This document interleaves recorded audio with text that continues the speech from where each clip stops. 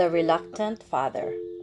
Years of working as a nurse in labor and delivery, and I would say I've pretty much seen all types of dads during labor.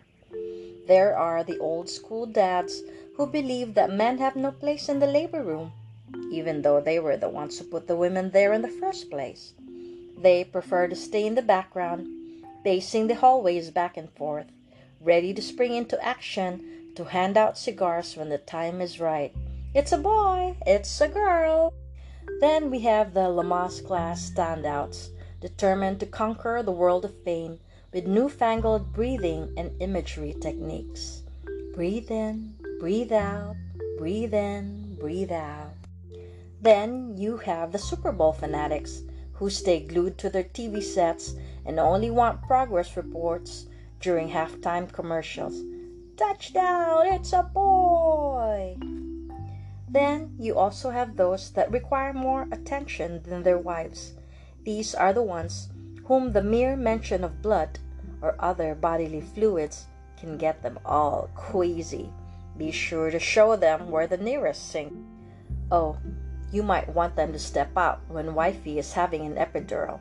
The sight of that long, nasty needle has made many a grown man cry. Watch out! The big noisy thud that you hear might be one of these dads fainting. The bigger they are, the harder they fall, literally. I try not to judge. After all, different strokes for different folks, right?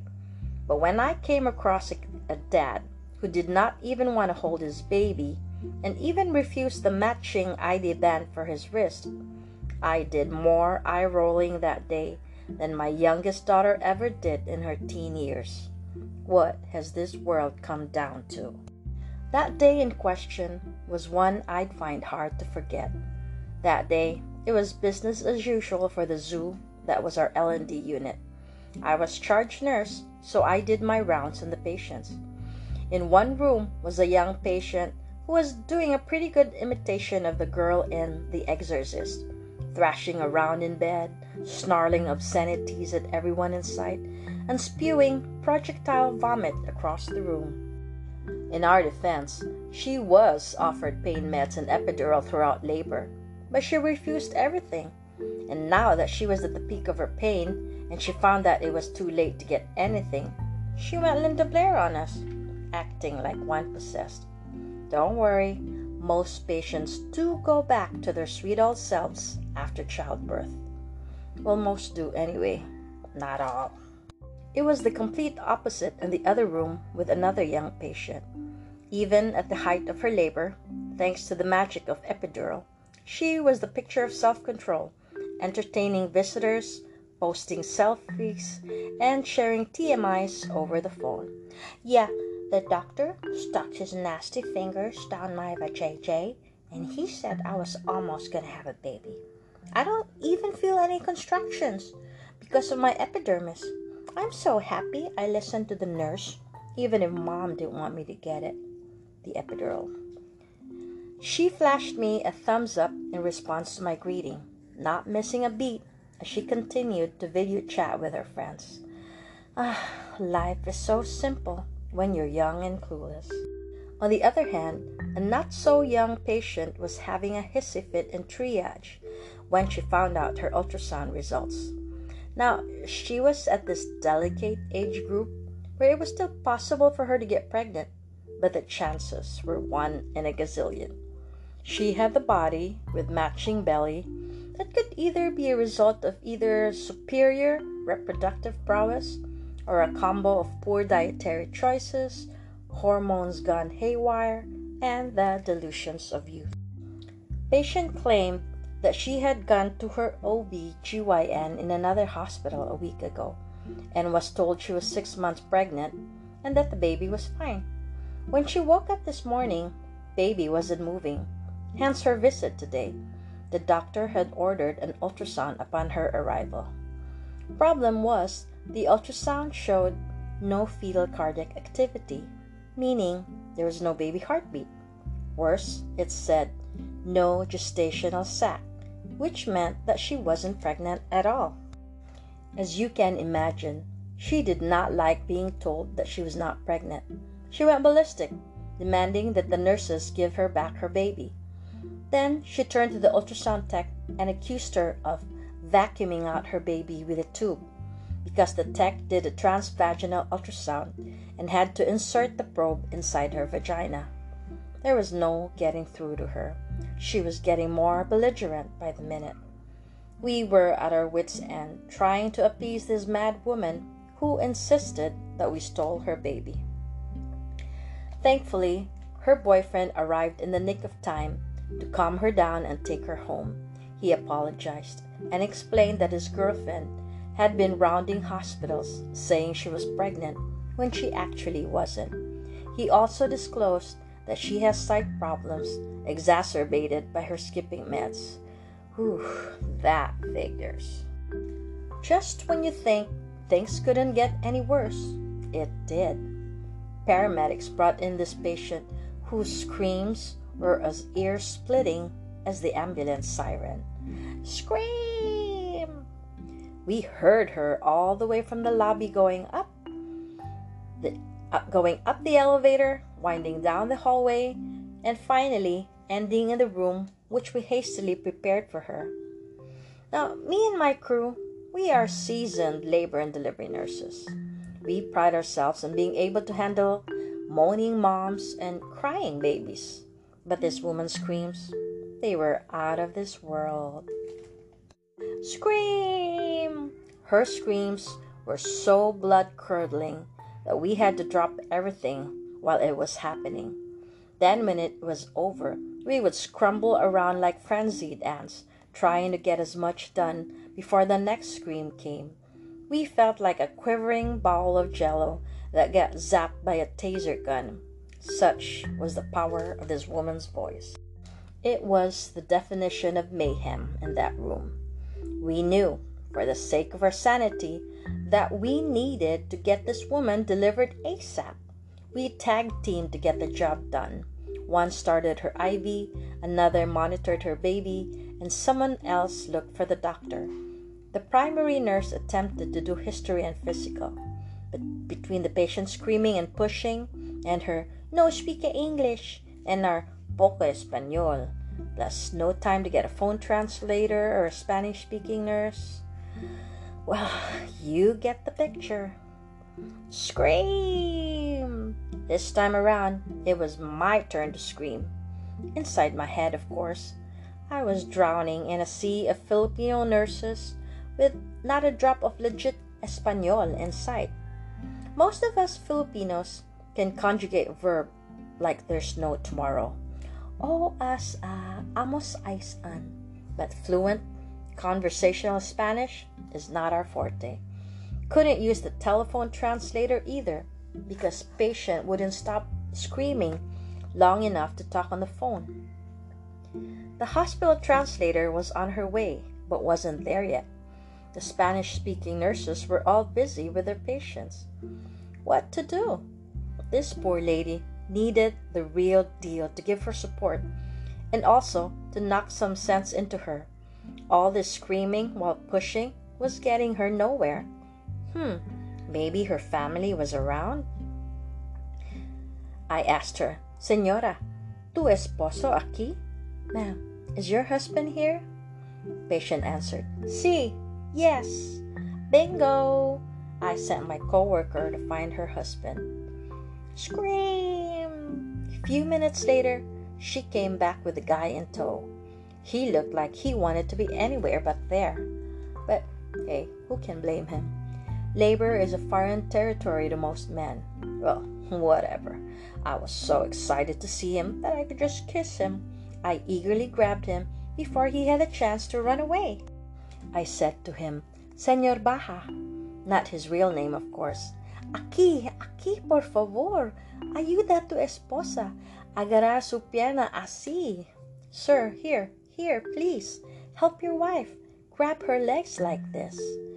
Oh, by the way, don't be impressed. I Google translated this. My actual Spanish probably scared the guy even more. The guy looked at the patient, then at me, then he dutifully grabbed her leg while he shut his eyes real tight and looked away. Poor guy. He looked so lost and frightened. Well, who wouldn't be with all this ruckus? Scream! I told the patient and the father. Ya viene. It's coming. Señor, ¿quieres mirar? Sir, do you want to look? As I said, don't be impressed. I've memorized quite a few Spanish lines in my lifetime. The guy looked at me, horrified, and shook his head vigorously. The ferocity of his reaction surprised me. Gee, I thought to myself, don't look then, if you don't want to. Blood-curdling scream! Yes! Baby was finally out. I didn't even know if it was a boy or a girl. I didn't care.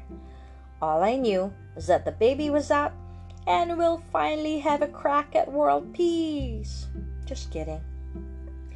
Everybody was now all smiles and congratulations. Even my little senora of a patient was smiling and looking a little embarrassed at making such a scene. After all, this wasn't her first rodeo. We found out between screams that this was her 5th baby. We thought we would finally have peace and quiet, but no. Baby inherited mom's pair of healthy and highly functional lungs, and he had no problem using them. But it's all right. He's not as loud. Give him a few years. Since the doctor had to stitch up mom, I led the visibly shaken father to a quiet corner so he could sit down. After all, he deserved some R&R too. I told him, Señor, felicidades! Siéntese por favor. ¿Quieres cargar su bebé? Sir, congratulations! Sit down, please. You want to hold your baby? Again, he shook his head as vigorously as last time. What's up with this guy? Patient said this was her 5th baby, so it can't be new father jitters. Never seen such a reluctant dad before. He would not even sit down, just stood there shuffling his feet, looking down at the floor like the guilty guy in a suspect lineup. Mom was exhausted, so I put the baby in the warmer. I was helping with the tidying up of the room when I heard one of the nurses say, "The dad won't allow us to put the band on him." This was the matching ID band that mom, dad, and baby are supposed to have. Okay, so what gives? This guy was taking the reluctant father act a little too far. Let me find a translator, I thought to myself, as I got ready to leave the room. Just then, a Spanish-speaking nurse, let's call her Frida, came in. Oh, boy, am I glad to see you, Frida. Can you help us out here? We're having some issues. I gave her a quick rundown. After chatting briefly with the guy, Frida said in a very matter-of-fact voice, "He said it's not his baby." Ah, that explained his reluctance. So Esposa was having an affair. Okay, since it's not his, does he still want to be here for his wife or baby, or what's the plan? Brief consult. Then Frida said, "He said it's not his wife or baby." What? What does he mean it's not his wife or baby? What is he doing here then? Brief consult then. He doesn't know either. What? Wait a minute, what? By this time, even Frida was confused, so she had the guy sit down and tell her the whole story, not just bits and pieces as he chose. Okay, so this guy said that he was running down the hallway looking for his wife's room when an Asian nurse came out of nowhere and asked if he was Senor Baja. Again, not his real name. He said yes, because that was indeed his name. Then the nurse grabbed him and brought him inside a room. Next thing he knew, another Asian nurse started talking to him in Spanish and ordered him to grab this lady's leg. Hey, I asked nicely. I didn't order him. Besides, they looked at each other. Couldn't one of them say, "Excuse me, there's been a mistake here"? Quick consult. Then Frida said, when he heard the lady scream, He got so scared and his mind went blank. He just did everything he was told. He did not want the lady to scream at him. Also, he was happy to help. I said, "Happy to help? Did he think this was some kind of Boy Scout program where you get a badge every time you stand in for a delivery? What in the world was he thinking?" Senora, I turned to the patient. "You knew he wasn't your husband. Why didn't you tell us nurses? You said your husband is here. Where is he? Is he still in the lobby, waiting?" Patient said via translator, "My husband is here, but not here. He's working." "Oh, why did you say he was here then?" I asked her. And she replied, "Because he's here in Los Angeles, but not here in the hospital." Wow.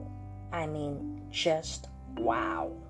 The logic just blew my mind. Good thing everybody else, including the patient, found the whole thing hilarious. Everybody was laughing their heads off. The reluctant dad was a little hesitant at first, but soon he was in the thick of things, playing for laughs. He swore up and down that he didn't see anything because he had his eyes shut tight like this. Then he showed us how. More laughter. Great. Everyone was turning into comedians. After the mystery of the reluctant father was finally solved, we sent the guy off to his rightful wife before he got into any more trouble.